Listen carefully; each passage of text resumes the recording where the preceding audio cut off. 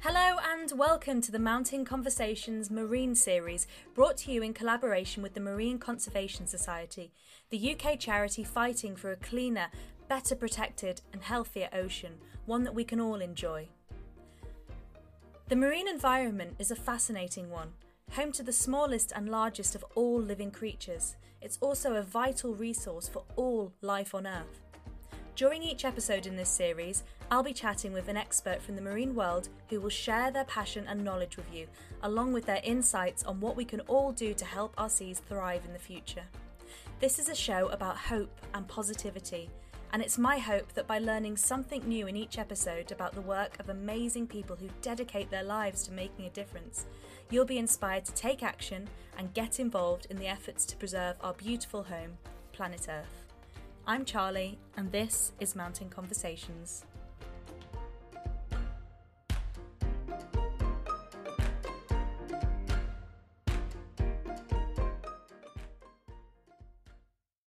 Hello and welcome to this episode of the Marine Series. Today I am delighted to be joined by not one but two guests, Fionn Mitchell and Kirsty Crawford, who are the volunteer and community engagement managers for Wales and Scotland respectively.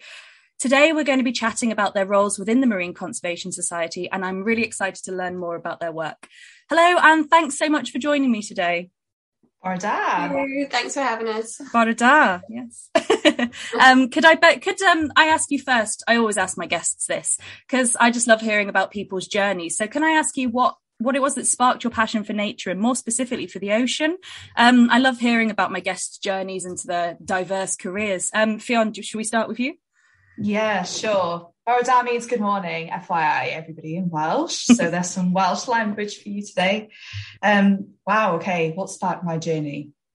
Well, I was one of those kind of lucky people that got to grow up at the coast. And so every weekend, as soon as I could walk, my mum would scuttle me down to Llanilltid Fawr Beach, Llansantffr Major Beach in South Wales. And I think that is probably definitely where kind of my love for the ocean sparked, because it was just such a big part of my life, my childhood. Ever since I was little, it's been a real critical component of helping me maintain kind of really good health and well-being. And I think off the back of that, I just wanted to do whatever I could to not only conserve the marine environment, but also to really help create this sense of having one ocean for everyone, so that everybody could enjoy and benefit from the marine environment the way that I have. Oh, that's amazing. I just love hearing about people's passions. And so, Kirsty, should we move on to you? What sparked your passion and journey? Yeah, I have a slightly different. Well, I suppose the ocean. I didn't grow up specifically near it, which I guess made any trips to it more special. And a lot of my family's from the Highlands, and the mountains were like a really big part. And so almost going to the ocean, going to the beach was even more special. And really, and like yourself, Fionn, just helped kind of ground me, and it just felt like really a vast and magical and awe-inspiring place when you were younger, and to grow up and learn, okay, well, this endless thing actually could use some of our help, and there are careers out there that allow you to do that, was something that it took me a long time to realise. I was quite closed off to it, and I went off on a very different career journey through performing arts and living in London and being quite detached from it, and like losing part of myself along the way, and not realising that was the link back, was to try and make my way back to Scotland, and then try and make my way back to the ocean. That sounds super cheesy. It wasn't meant to, but yeah, it kind of brought me back and made me realise like what really matters.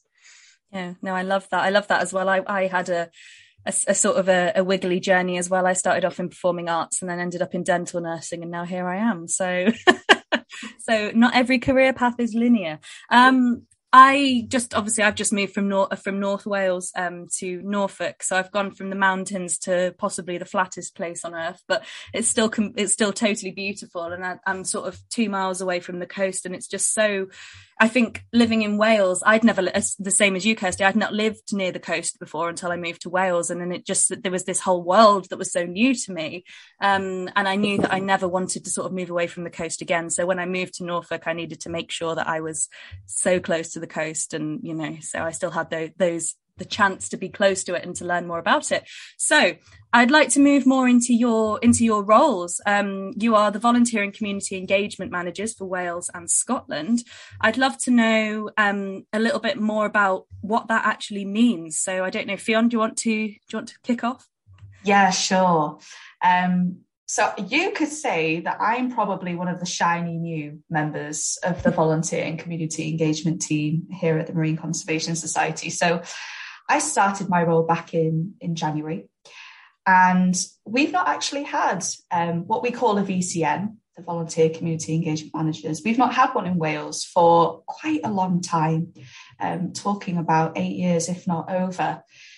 So it's a really, really exciting time, Charlie, to really kind of get back to the roots of community engagement for us in Wales and really start to utilise that blank slate, if you like, once more, to really engage with people, engage with their hearts and minds around the ocean and around marine conservation issues, and also the work that we're trying to do as well within MCS on a devolved level in Wales to really help protect our marine environment locally and nationally, while also communicating what people can do to contribute to that positive kind of protection and that positive restoration, if you like, of the health of our seas, and providing those opportunities, empowering people to get involved with us, to get involved themselves, to take independent action. So that's kind of an overview of what we do.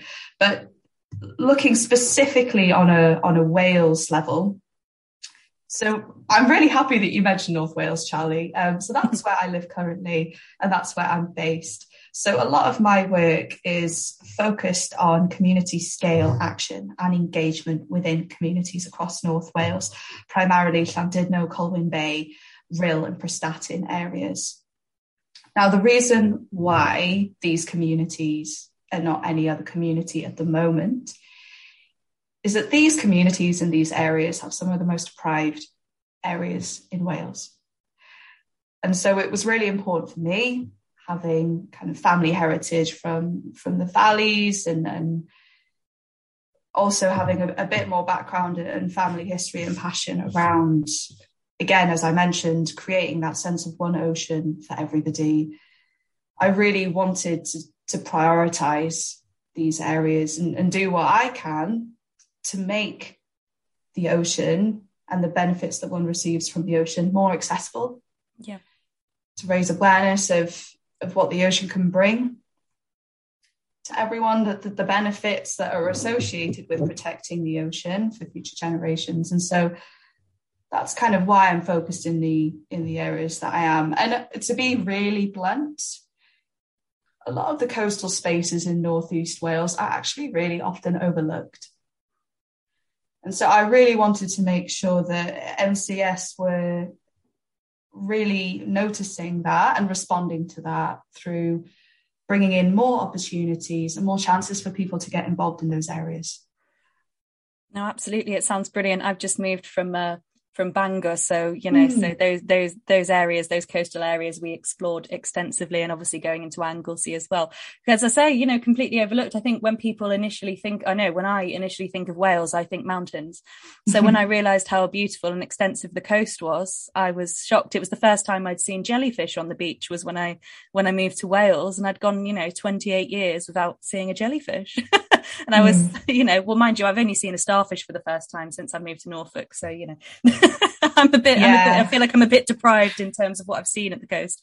But Kirsty, I don't know if you can sort of give us a little bit of an insight into your role and what you do. Does it look any different? Obviously, you're in Scotland. It's a completely different landscape. The biodiversity is different. Is your focus different, or is it fairly similar to Fionn's?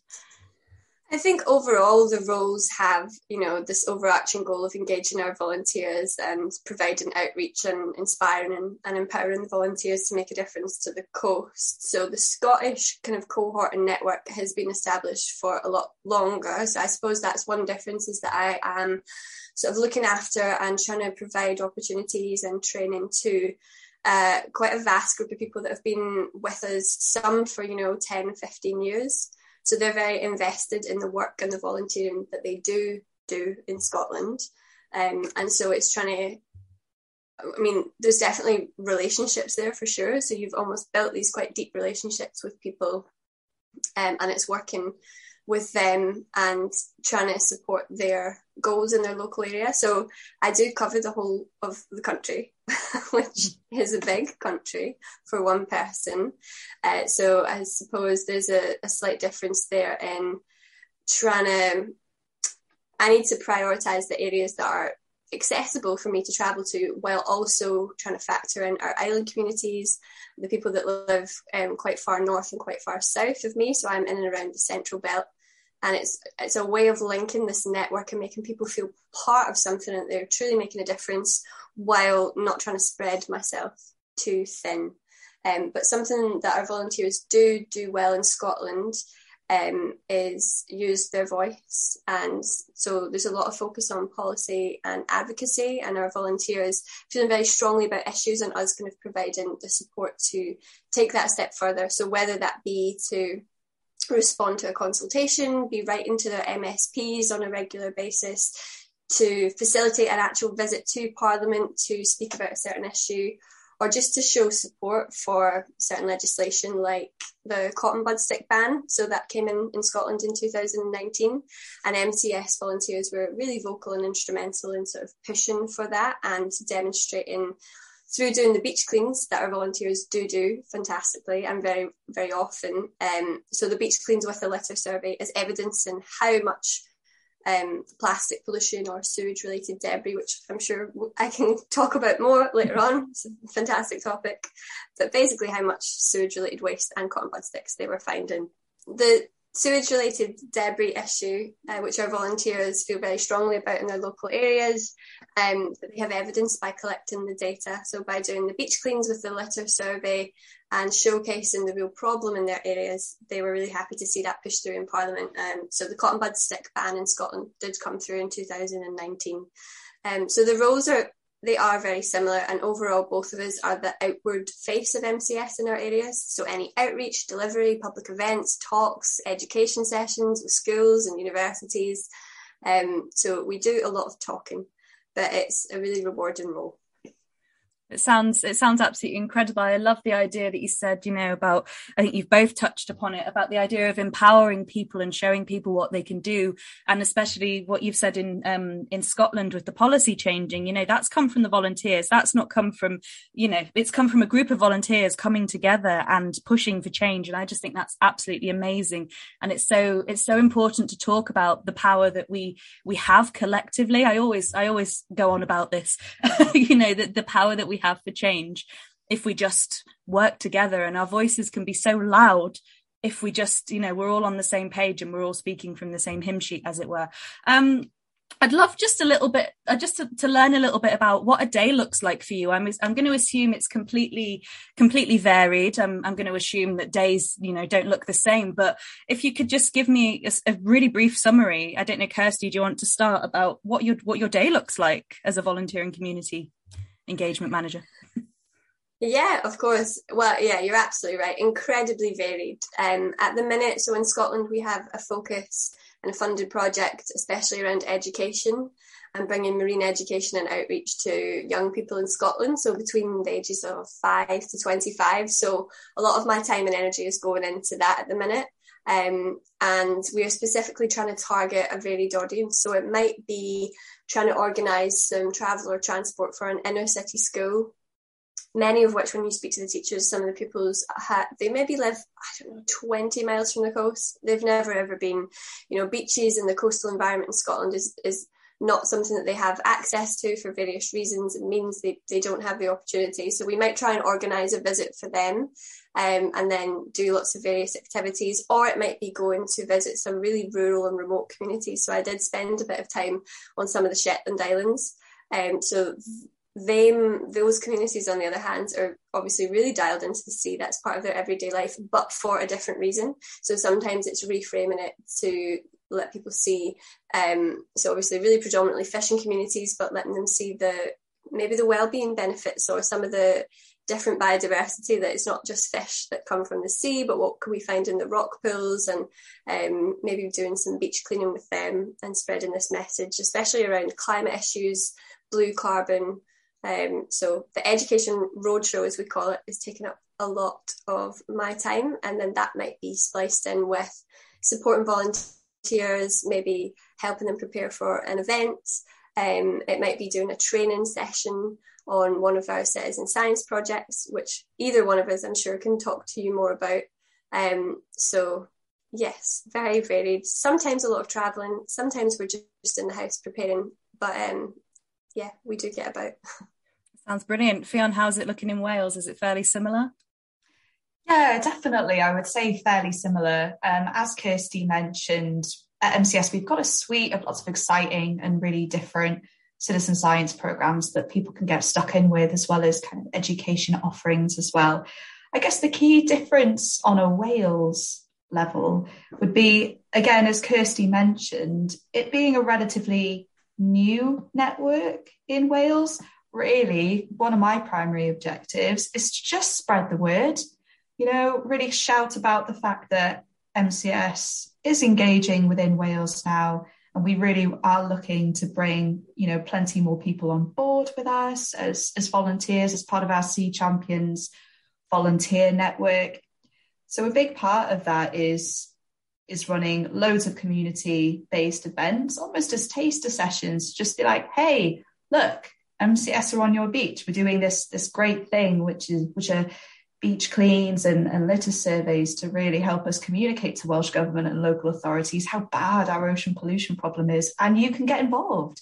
This is how you can get involved. So a big part of my work at the minute is just raising awareness, really increasing that exposure, if you like, between people and the organisation, but also importantly, establishing relationships across sectors, across disciplines. I'm a really massive advocate of transdisciplinary and cross-sectoral working. And I think, I really completely echo what you were saying earlier, Charlie, about us all coming together about these issues and singing from the same hymn sheet. Collaboration is absolutely critical for us to achieve what we are all collectively wanting to achieve. And so again, a big part of my role is to reach out to other environmental organisations, grassroots community action groups, other community beach clean groups, and just really establish those relationships so that you're forming a really nurturing,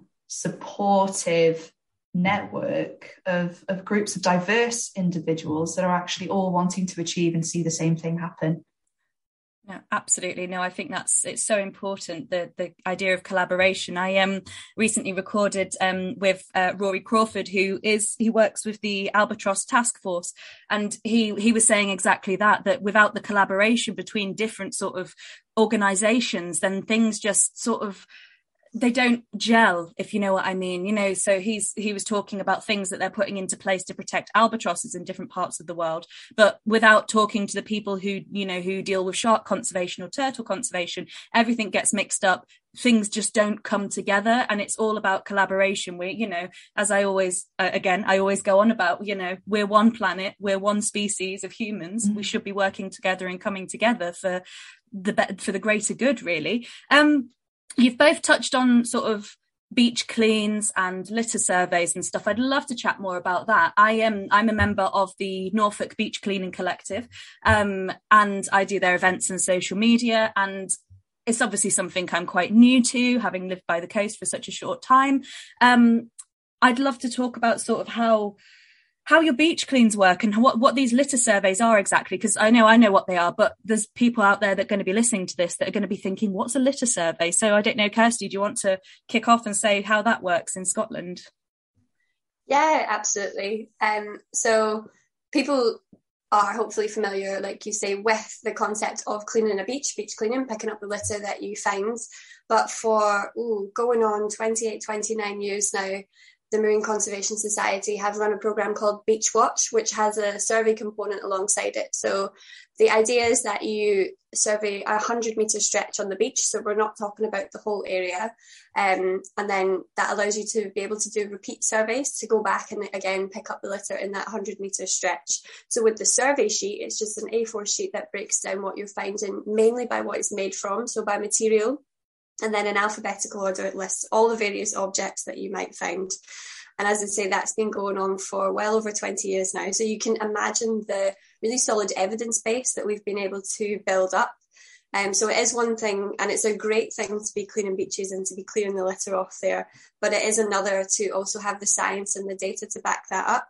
So MCS are very much a science-led organisation and charity. And by having that just allows us to submit that data, to reply to consultations and to push for change by really showcasing not only this is the situation right now, which we do, so the data does get analysed every year to show the trends, but also this is how it's changed over, a long period. This is where we're not seeing enough action, or maybe this is actually where we've seen legislation change, and we can then back that up by showing, the trends are now going down. This piece of legislation, this has worked, this has been great, and we want to see more of that. So it's really about building an evidence base. And wherever possible, we would love people, if they're interested in beach cleaning, to just check that out and grab one of the survey forms and record a bit of data at the same time, because it absolutely triples the effort that we're doing, and just really it helps us along the way. So that's Beach Watch in a nutshell.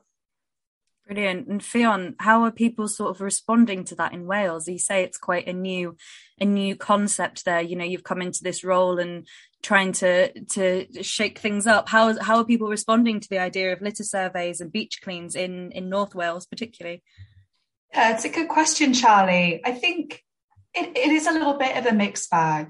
And that's simply because unless you're really clearly explaining why this is important, i.e. the survey, why is doing a survey important?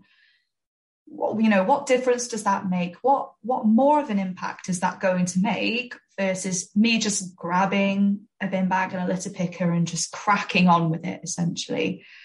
So there is a little bit of work to do there in terms of really painting that bigger picture to communities in North Wales as to why we're not just doing beach cleans, why we are taking it that next step further to not only do the beach cleans, but to also, as Kirsty said, to collect that really valuable and actually vital evidence that Welsh Government and local authorities and other organisations and research institutes need to really fight and push for preventing our ocean pollution at source. And often what that translates to is introducing new laws and new legislations like bans, like charges, like levies, etc., etc. And Welsh Government and others cannot do that without evidence. Everything ultimately is underpinned by evidence. And I think once you really kind of clearly explain that and the importance of that to members of the community, they're all actually really enthusiastic to get on board and to get stuck in and to really contribute that. And what I always like to do is give some examples of how doing the litter survey in particular has made a really big difference and has made an impact. So in Wales, for example, we were the first nation in the UK to introduce the single-use plastic bag carrier charge back in, I think it was 2011 now, I believe. Oh my gosh, over 10 years ago. And thanks to our litter survey data in Wales, collected by volunteers and passionate members of the public, we are able to say that we have seen a decrease of over 55% of plastic carrier bags found on beaches during MCS beach cleans. And it's amazing to be able to say that. And we only know that information and have that statistic because of volunteers and members of the public that get stuck in and contribute to collecting that data. So it's very, very powerful stuff. That's a huge reduction. That's absolutely incredible to hear. I love hearing I always say this is a show about hope and positivity. So to actually hear examples such as that just makes me really happy and makes me think that, everything that everyone is doing is so worthwhile, and just a shout about that is so important.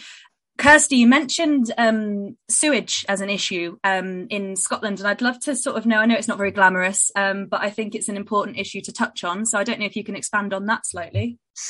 Yeah, this is something that's really important for us at the minute, and something that's emerging out of that data that we just talked about. So another really key reason is that sewage-related debris, we kind of categorise anything that's found through sewage, basically. So anything that usually ends up getting flushed down the toilet, and in Scotland, wet wipes in particular, so baby wipes, wet wipes are quite a problem in some key hotspot areas.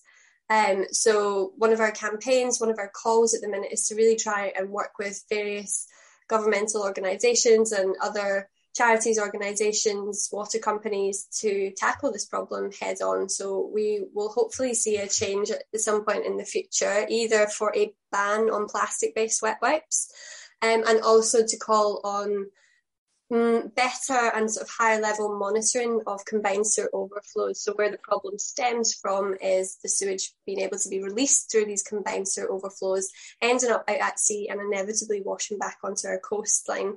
And it can be a bit of a hidden problem. So we have a couple of beaches around Edinburgh in particular that are really bad for this problem. But what you see is in the summertime, families and picnics and playing, but the wet wipes, when they wash up, they're made from a plastic-based substance. They're not just going to simply biodegrade or break down, or whatever the messaging is kind of trying to tell us, but they're sort of half buried in the sand. And when you really start to look, as our volunteers do, we've had 3,000-4,000 in a 100-metre stretch just within the space of an hour being found. So big, almost slightly hidden problem to the wider public, but something that we're working very hard behind the scenes on to try and find a solution. It's even, wet wipes in our own sort of, my neighbour the other day he knocked on the door and said, have I got any problems with the drains? And fortunately, no. But when he lifted his, the outdoor manhole cover, it was absolutely clogged with wet wipes. And I said, are you flushing them down the toilet? And he said, yeah. What else am I supposed to do with them? So that was it was an educational opportunity. And he sort of had no idea of the impact, not only on the environment, but on, on our own homes, just if we're thinking more closer to home. I think it's something that people are maybe not quite aware of. Yeah, and this bin don't flush messaging as well is a really simple one. But like you say, if you don't know, you don't know, and that's not your fault. So it's trying to spread awareness that way. And I think also combined with the problem sometimes of pouring fats down the sink on a different level, and fat bergs being created mixing with the wet wipes, all kinds of lovely images going down on the sewers there. But it does all culminate into one big problem, and for the combined overflows having to be used because the sewage system is at capacity, and whatever is down there alongside the cotton bud sticks and other things that I'm sure you can imagine is getting pushed out into our oceans. So we're definitely trying to tackle that one. Brilliant. Fionn, is there anything similar going on in Wales? What sort of sewage problems are you experiencing there? Well, yes. I mean, wet wipes is also a big issue in Wales that we experience. But really, our main problem that's on the same kind of SRD, sewage-related debris level to Scotland, is cigarette butts. Cigarette butts is a real problem in Wales. So last year, during the Great British Beach Clean, which is our annual flagship beach clean and litter survey event, we found on average 64 cigarette stubs per 100 metres. Wow. Which was obviously really shocking. But actually in Llandudno North Shore, for example, a group of volunteers got together and actually collected over 700 cigarette butts in less than a 100-metre stretch. So that's really shocking. And actually recently, just last week, I was out doing some beach watch training with a great organisation called We Mind the Gap, who are based near Wrexham. And again, less than a 100-metre stretch, Summer is yet to happen, so beaches are still a little bit quiet. We still managed to find and survey over 120 cigarette butts. So cigarette butt litter globally is a real issue.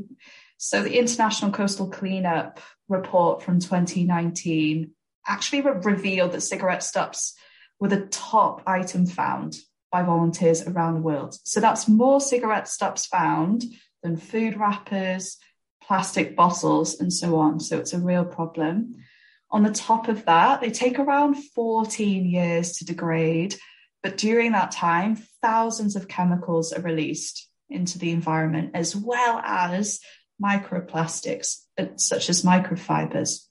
So cigarette filters contain a cocktail of harmful chemical ingredients, including arsenic, lead, and nicotine that leaches out not just into the marine environment, but wherever they are wrongly discarded. So they often find themselves in our freshwater waterways like rivers and streams and things, as well as, of course, across our streets in cities and in towns as well. So something that we're really proud of at the EMCS is we're currently collaborating quite closely with Ash Cymru, Keep Wales Tidy, Keep Britain Tidy and more, to really better understand the implications of cigarette butt litter, not just on the marine environment, but also on public health as well, which is a really great thing to be able to look at.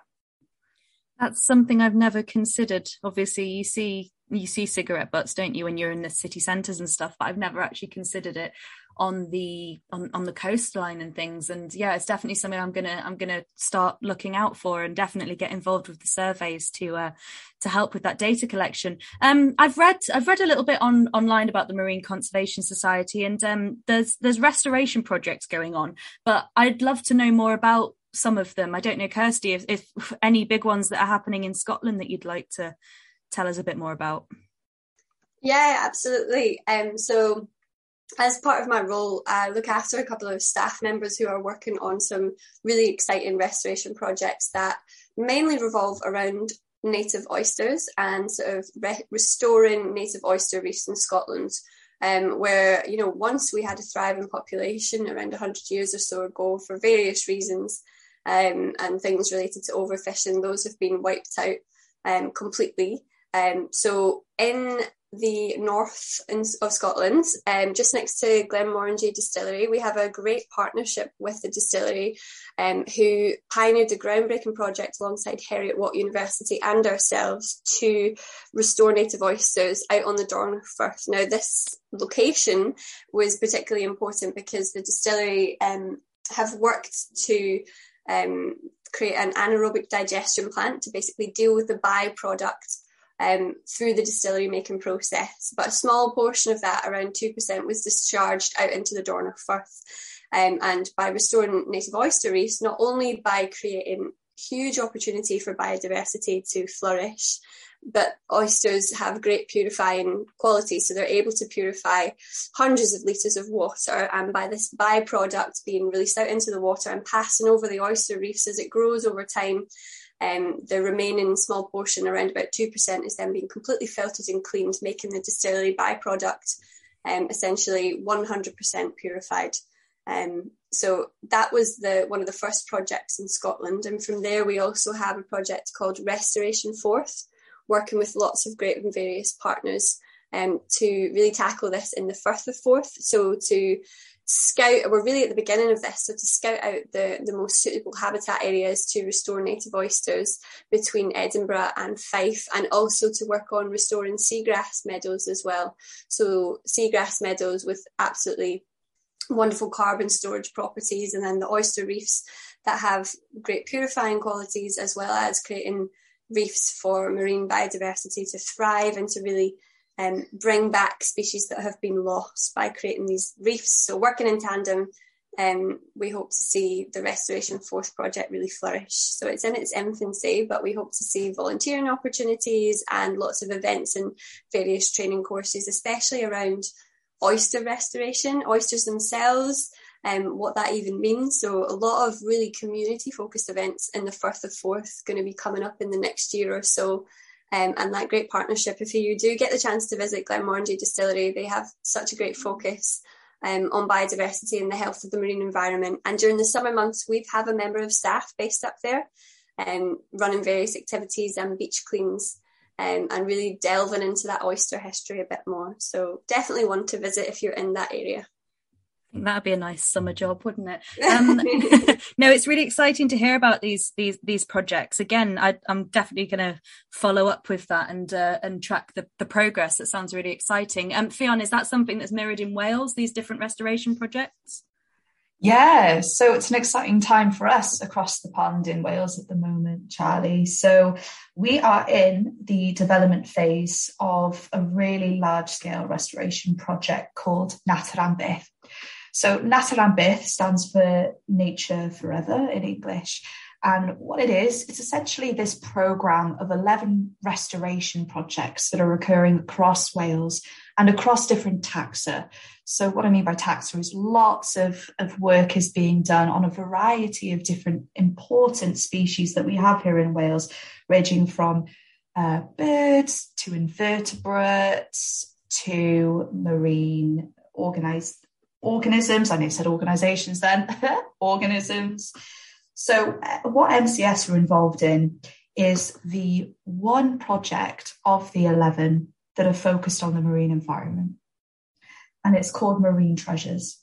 So as part of Marine Treasures, we've got a few kind of core components and species and habitats that we are focused on and dedicated to restoring. And through the development phase, we're really exploring our options and kind of the feasibility and viability of doing all that. So what species and habitats are we looking at? So primarily we've got seagrass, native oyster, which obviously aligns really, really nicely with the work that Kirsty and the rest of the team up in Scotland are working on. But we've also got crawfish as well, otherwise known as spiny lobster, European lobster. And we've also got pink sea fan as well, which is a really, really special species of coral that we have in the southern waters of Wales. And throughout all of those species, we also have this interwoven component of water quality. As we've been speaking about, it's thinking about the bigger picture, right? And everything is intrinsically linked. And so water quality is one of those aspects that has a really, really significant impact on the health of species and the health of our oceans. So for us, that was a really important theme to kind of weave in between all of the restoration work that's going to be taking place for these species. So the development phase is running until February, and then fingers crossed, pending a successful bid for the delivery phase, we will be delivering the restoration work up until, I think it's about the end of 2027. And again, to echo Kirsty, stay tuned, guys, because there will be lots of exciting opportunities for you to get stuck in with these projects and with restoring and looking after and monitoring the recovery of these species. So some exciting stuff coming up in the future. There is so much, isn't there? And that's exactly why I was excited to do this collaboration with the Marine Conservation Society, because I think there's so much going on behind the scenes that maybe that, you know, the general public, the wider audience aren't aware of. And I love the opportunity to be able to shout about that. I'd love to know, we're getting near the end, but I'd like to know sort of how can people get involved with the Marine Conservation Society if they're listening to this and they're inspired, or they've always wanted to get involved but not quite known how. How can people join in with the incredible work that you're all doing? Kirsty, in Scotland, how can people get involved?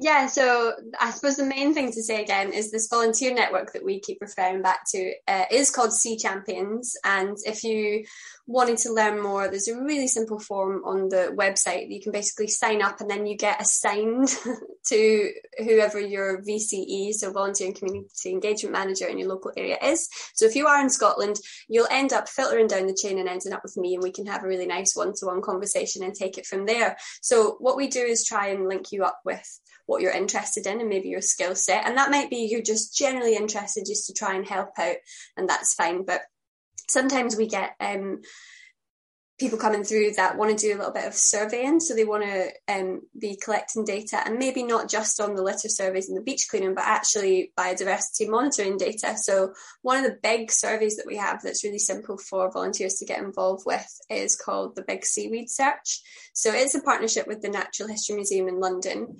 And we've been involved since about 2015 developing this project. The concept is super simple, and there is a training program to go along with it. So we don't expect people just to pull it out the bag, but essentially we've got 14 key species of seaweed on there.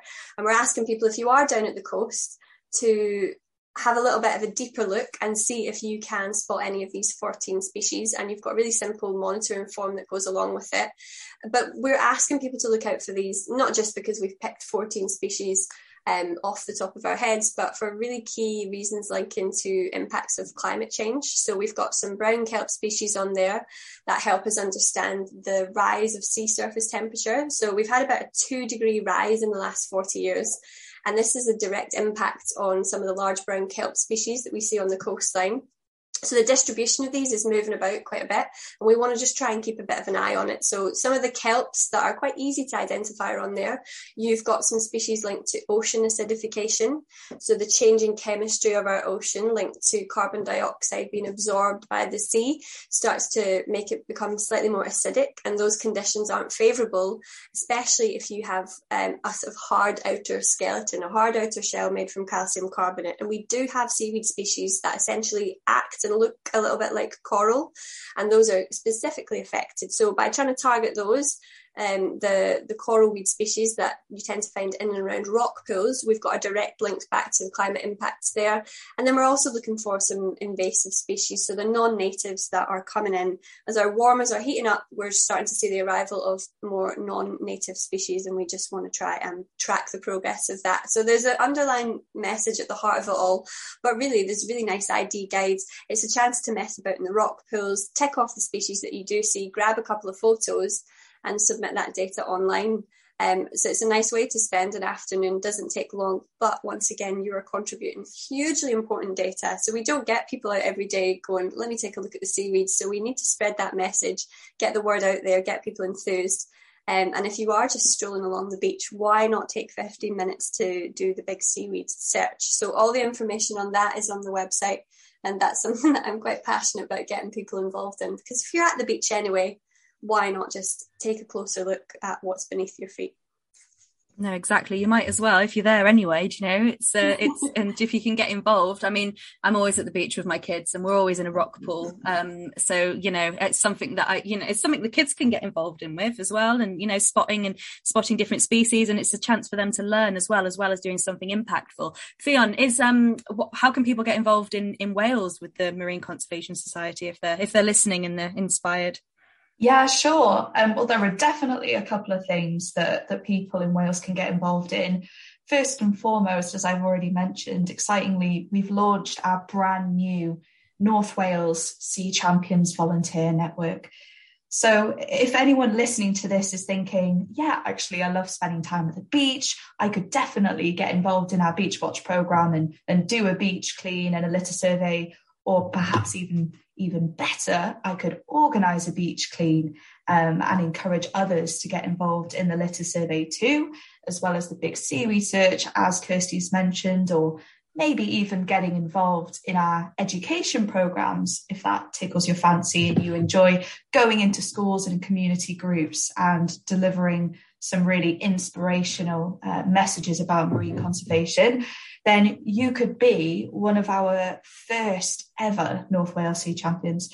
So I really encourage you guys, if you are based in North Wales, or if you know of any organisations, family, friends that are based in North Wales that might be interested, I really encourage you to go onto our website at mcsuk.org and visit our Sea Champions page. And you can also read up there more on all of the variety of things and volunteer opportunities that we have if you do become a Sea Champion. And the Sea Champion application form is also on there as well. So that's the first thing that you guys can do if you're based in and around North Wales. The second thing that you can do, and this is something that I really want to emphasise, You don't have to live at the coast to make a difference for marine conservation. And I think that is just such an important message that we need to be communicating. There is so much that you can get involved with, and you can have such a massive impact from inland as well, because ultimately what we want is to be preventing these issues at source, right? And the source for a lot of the issues that are faced within our marine environment originate from inland activity. So there are loads of things that you can do being based inland as well. For example, getting involved in policy and advocacy work. Get in touch with your local member of Senedd. Ask them, what are they doing to improve water quality in the local area, for example, or to prevent sewage sludge pollution, for instance. There are lots of things that you can get involved with and support there as well. And if you need any more support with any of that, then again, please do get in touch, because I'm really, really keen to support you with that, as well as Kirsty is in Scotland and the other VCMs across the UK as well. Oh, brilliant. No, I was just going to give a shout out to the other, the other volunteer coordinators across the UK. If you're sat listening in England and thinking, how can I get involved? Go onto the Marine Conservation Society website, and all the information is there for you. Finally, we're at the end now, and I always like to. I said this is a show about hope and positivity. I always like to ask my guests just one thing. If you could tell someone one thing that people can do to have a positive impact on the world around them that doesn't involve huge life-changing, alterations. I just wondered, Fionn, do you want to shoot first, and just what's one thing people can do? How can they make a difference? I think for me, I'm actually going to steal a quote from Anna Lappé on this. It's something that I always try and spread every time I have the chance to. Every time you spend money, you're casting a vote for the kind of world that you want. So what I would encourage people to do, if you are in a position and you are able to, and there are more environmentally friendly options available, for example, plastic-free items whenever you're shopping, then please do consider making that switch as and where you can. Kirsty? Oh man, I would definitely have gone down that same vein, because I think that is something that's so important to us as we do really see the from source problems. Not that is only on the shoulders of the individual. We do hopefully need to see change at business level, but you're asking about small change that doesn't feel overwhelming. And I would just echo what Fionn has said, and where possible, even if you can make one switch, and even if, I don't know, the concept of using your reusable water bottle is still fairly new to you and you just need to build up that habit, that is a micro habit, but that will have a knock-on impact. And I just wanted to finish off by saying maybe not so much that something people can do, but I think, and Fionn, you did mention, you don't need to live near the coast to be involved with MCS. And I just wanted to say on a sort of career level, for people maybe listening to this that would like to end up working for a charity such as ours one day, that you don't need to have studied marine biology. This doesn't need to have been your passion from a really young age. We are flexible. We are able to be more than one thing. And I think even if you come to a fairly late stage in life, career change is always possible, as it was for me, which has been incredibly rewarding, but that you don't need to walk that path straight from high school, straight to university and into a marine conservation job. There are many flexible ways, and volunteering is just one of those to get you started. Brilliant. Well, I think all that's left to say now is a big thank you to both of you for joining me today. I'm so excited to be doing this collaboration and sort of linking up and connecting with people such as yourselves. Love learning more about what the Marine Conservation Society is doing. And yeah, I'm excited for the rest of the series, but I think this is an incredible first episode, to kick things off. And yeah, thank you so much for joining me today. Welcome back, Charlie. Thanks so much for having us. Thank you.